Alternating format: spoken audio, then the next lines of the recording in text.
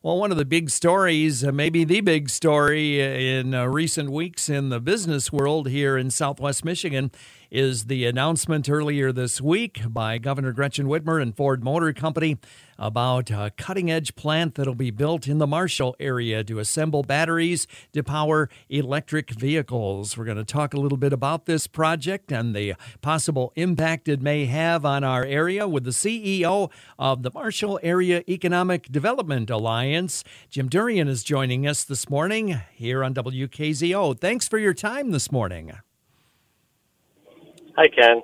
Good talking to you. Good to have a chance to talk with you. Can you take us back to the beginning on this? How did this all happen for the Marshall area?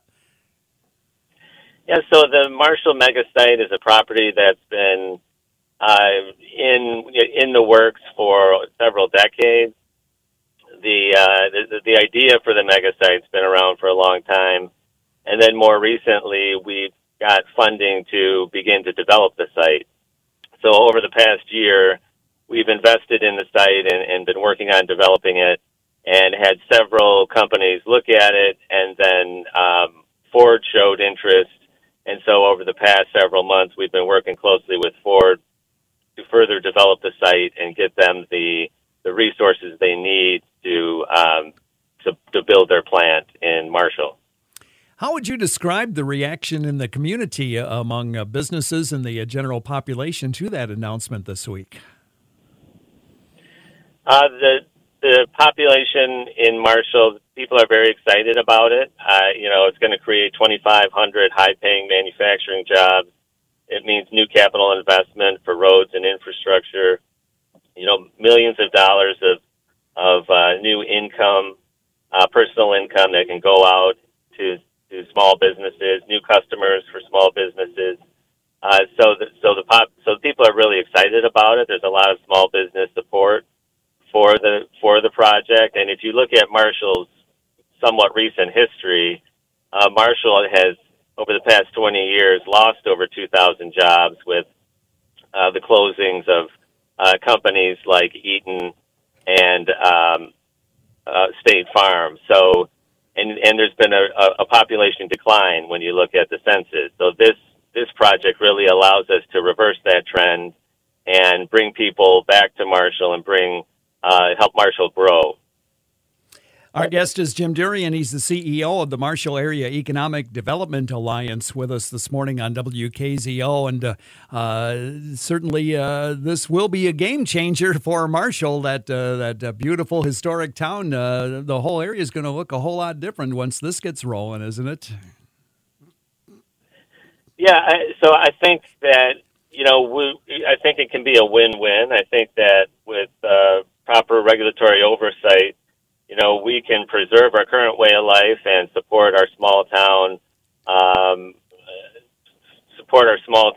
current kind of small town feel, while also promoting economic development. And when you look at it, it really, the bulk of it replaces jobs that were lost. So, and then we need new investment to keep our town vibrant. We need customers for our businesses. We need revenue for our town to keep it vibrant and growing.